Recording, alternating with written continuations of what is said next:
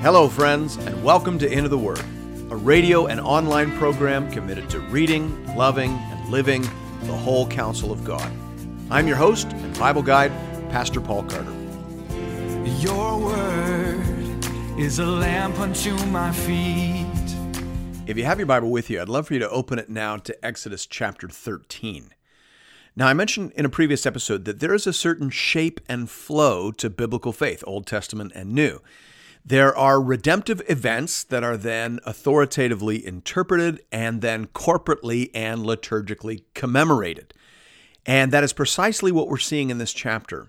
The redemptive event of the last plague and the subsequent Exodus has to be interpreted and commemorated in a certain way in order for it to be properly understood and properly remembered and appreciated by the people of Israel. So God is instituting particular memorials and perpetual ordinances in this chapter.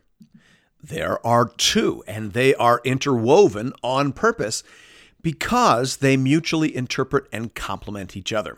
We have the consecration of the firstborn in verses 1 to 2, and then we have the Feast of Unleavened Bread in verses 3 to 10. But then we go back to the consecration of the firstborn in verses 11 to 16. It's a sort of sandwich structure intended to help us hear these things in an interconnected way. So let's try to do that. Hear now the word of the Lord, beginning at verse 1. The Lord said to Moses, "Consecrate to me all the firstborn. Whatever is the first to open the womb among the people of Israel, both of man and of beast, is mine." All right, so let's pause here. As I said, this consecration of the firstborn is intended as a commemorative rite. It is designed of God to remind his people of the Exodus, and specifically of the last plague that climactically facilitated the Exodus. So, in essence, God is saying, you know very well that you deserve the same punishment, the same judgment that fell upon all the households of the Egyptians. You were not better people than them. That wasn't how the decision was made. You were saved by grace through faith. You took shelter under the blood of the Lamb, and so the destroying angel passed over you. Your firstborn sons are thus a gift from God.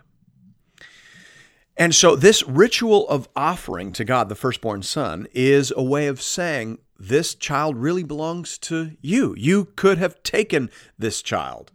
That judgment could have fallen on us. So this child is your child. He belongs to you.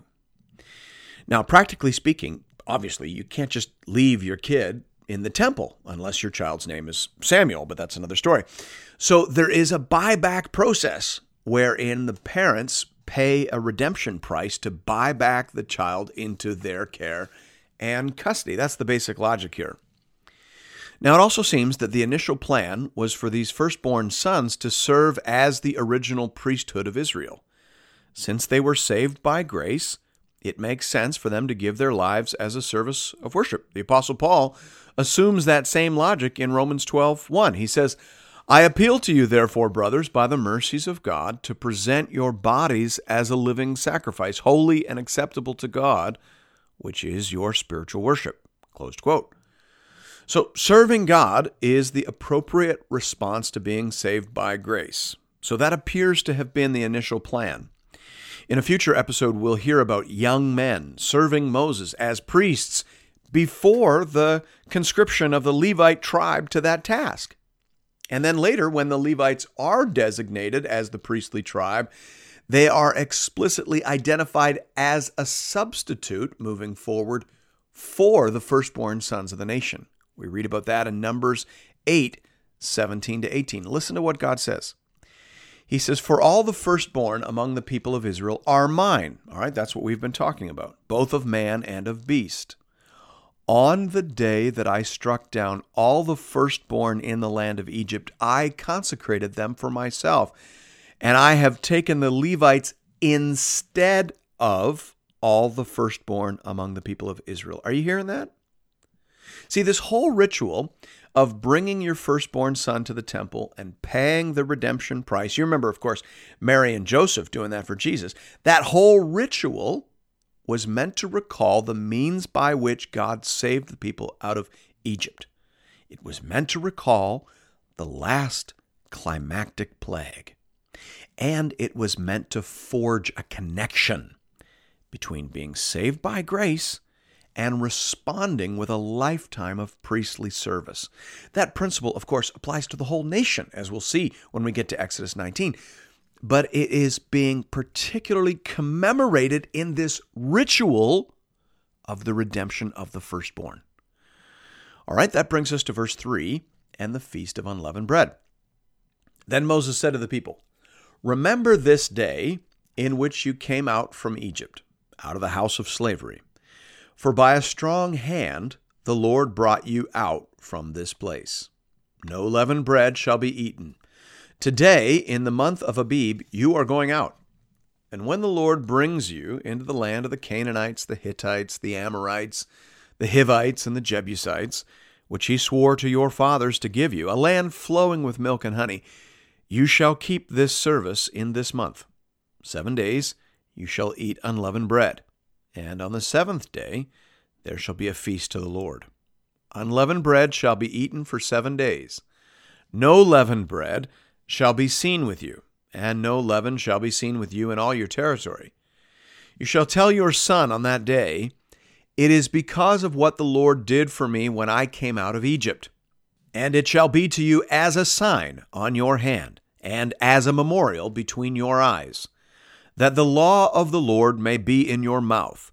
For with a strong hand the Lord has brought you out of Egypt. You shall therefore keep this statute at its appointed time from year to year." So throughout this passage, which is basically a restatement of the instructions we read already in chapter 12, the emphasis is clearly on remembering. The Feast of Unleavened Bread is essentially a giant mnemonic device. It was intended to trigger memories and to inspire questions. The unleavened bread was supposed to immediately put you back to that night so long ago when you ate roasted lamb in your boots, fully dressed and packed for travel. It was supposed to remind you of that night when the destroying angel visited every house and home in the land of Egypt. It was supposed to remind you of how you felt that night and of how many times you checked to see that your doorposts were fully covered in the fresh spilt blood of the Lamb. It was supposed to remind you of your hurried departure from the land of Egypt, heavily laden down with treasures and reparations. When you eat it, you will remember that God is powerful. He keeps his word. He is just. He is gracious, and he cares for you. All of that is supposed to come to mind as you participate in the festival of unleavened bread. And all of that is supposed to come out of your mouth as you participate in this festival as well. You're supposed to capitalize on the oddity of the experience by explaining the symbolism to your children, particularly, the text says, to your firstborn son. Now, there's an expression in this story that has given rise to a particular Jewish tradition that many of us may be familiar with. Verse 9 says that this commemorative event will be as a sign on your hand, or as a memorial on your forehead. In contemporary English, we might say, it'll be like a string tied around your finger. It will help you remember something you might be inclined to forget. That's the idea. And of course, it was this verse and the over-literalistic interpretation of this verse that led to the Jewish practice of making phylactery boxes and strapping them on the hands and forehead during weekday morning prayers. R. Alan Cole says helpfully here, over-literalism has always been one danger of the Christian as of the Jewish church, closed quote. That's true, and that is helpful for us to remember. The goal is not to interpret the Bible as literally as possible. The goal is to interpret the Bible as accurately as possible. If a text means to be taken literally, then by all means take it literally. But if it means to be taken metaphorically or symbolically, then of course it'd be better to take it that way. Here the Bible is saying that these commemorative events will help us remember, because we human beings are inclined to forget. we forget what God has done. We forget where our peace and prosperity came from. Over time, we come to believe ourselves self-made men and women. But the Feast of Unleavened Bread, much like our ordinance or sacrament of communion, reminds us that it is all of grace. Thanks be to God. Verse 11. When the Lord brings you into the land of the Canaanites, as he swore to you and your fathers, and shall give it to you, you shall set apart to the Lord all that first opens the womb. All the firstborn of your animals that are males shall be the Lord's. Every firstborn of a donkey you shall redeem with a lamb, or if you will not redeem it, you shall break its neck. Every firstborn of man among your sons you shall redeem. And when in time to come your son asks you, what does this mean? You shall say to him, by a strong hand the Lord brought us out of Egypt, from the house of slavery. For when Pharaoh stubbornly refused to let us go, the Lord killed all the firstborn in the land of Egypt, both the firstborn of man and the firstborn of animals. Therefore I sacrifice to the Lord all the males that first open the womb, but all the firstborn of my sons I redeem. It shall be as a mark on your hand, or frontlets between your eyes. For by a strong hand the Lord brought us out of Egypt. Again, these instructions are clearly intended to institutionalize another rite of remembrance. The Israelites spent their whole history buying back firstborn sons, their own and also of their animals. Remember, the 10th plague didn't just affect people, it affected animals and livestock as well. So they participated in this ritual again and again and again because God wanted them to remember that their freedom came at the cost of a firstborn son. Douglas Stewart says very plainly here, he says, the ultimate purpose of this instruction was to prepare the Israelites for the death of Christ on their behalf, closed quote. Verse 17, when Pharaoh let the people go, God did not lead them by way of the land of the Philistines, although that was near. For God said, lest the people change their minds when they see war and return to Egypt. But God led the people around by the way of the wilderness toward the Red Sea. And the people of Israel went up out of the land of Egypt, equipped for battle. Moses took the bones of Joseph with him, for Joseph had made the sons of Israel solemnly swear, saying, God will surely visit you, and you shall carry up my bones with you from here. And they moved on from Succoth and encamped at Etham on the edge of the wilderness. And the Lord went before them by day in a pillar of cloud to lead them along the way, and by night in a pillar of fire to give them light, that they might travel by day and by night. The pillar of cloud by day and the pillar of fire by night did not depart from before the people.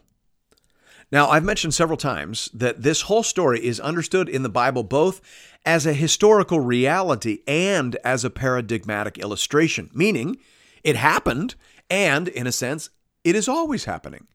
It is the way of redemption, and it illustrates the life and experience of redeemed people. And that's not me being fancy. The Apostle Paul says that in 1 Corinthians 10, 1-6.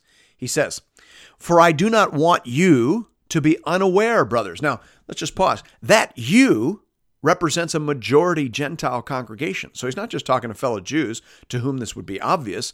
He's talking to all people who are Christians. Gentiles, Jews, men, women, slaves, free, doesn't matter. I do not want you to be unaware, brothers, that our fathers were all under the cloud, and all passed through the sea, and all were baptized into Moses in the cloud and in the sea, and all ate the same spiritual food, and all drank the same spiritual drink, for they drank from the spiritual rock that followed them, and the rock was Christ. Nevertheless, with most of them God was not pleased, for they were overthrown in the wilderness. Now these things took place as examples for us, that we might not desire evil as they did, closed quote.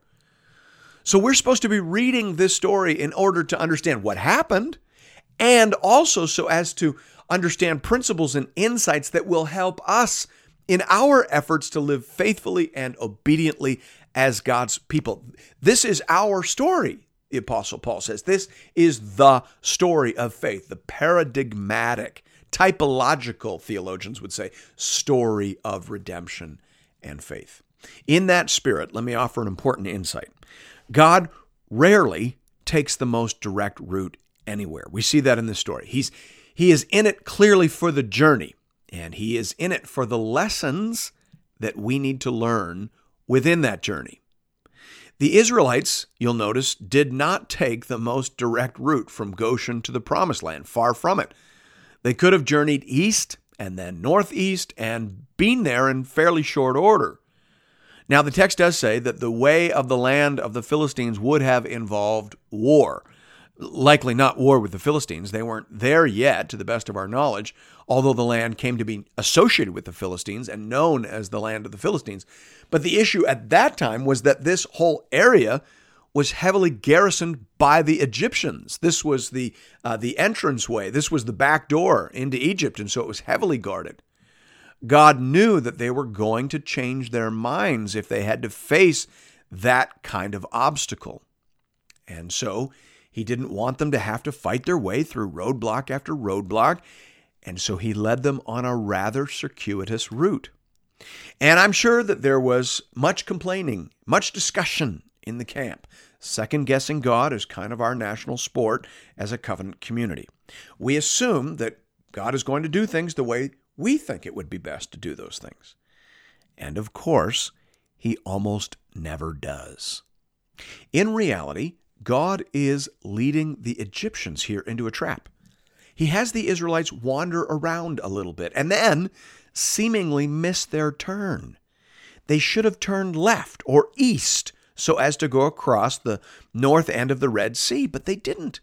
They kept on wandering south. And when the guards and soldiers manning the east-west road saw them miss their turn, of course they reported that back, and Pharaoh assumed that like a flock of dumb sheep, they were lost and ripe for the picking.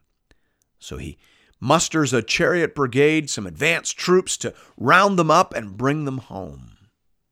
And this gave God one last chance to demonstrate his total and utter dominance over all earthly powers. And that would be important, as we shall see later. So there was a good reason for this strange and circuitous route. The next time you're thinking about questioning God for his timing or direction, you might want to remember that. We should also note here that Moses was careful to keep the promise that Joseph had made his brothers swear. In Genesis 50, 24-25, Joseph secured from his surviving family members a promise that they would take his body and bury his remains in the land of Canaan. Joseph always believed in the promise of God to deliver his people, and he wanted to go with them, and he wanted to be buried in the land that God would provide. So the people left on the route that God had chosen, and they took with them the mummified remains of their forefather Joseph. They were leaving Egypt, the only country they had known for over 400 years. It was new, it was scary, it was almost unbelievable. But the Lord was with them, in a pillar of cloud by day and a pillar of fire by night. Thanks be to God. And thank you for listening to Into the Word. If you're interested in additional resources or previous episodes and series, you can find those over the website at www.intotheword.ca. You can also check us out on Facebook, and I hope you do. We have a growing community of Bible readers over there, and we post daily encouragements and conversation starters. Hope to see you there. And hope to see you again tomorrow, right here, for another episode of Into the Word.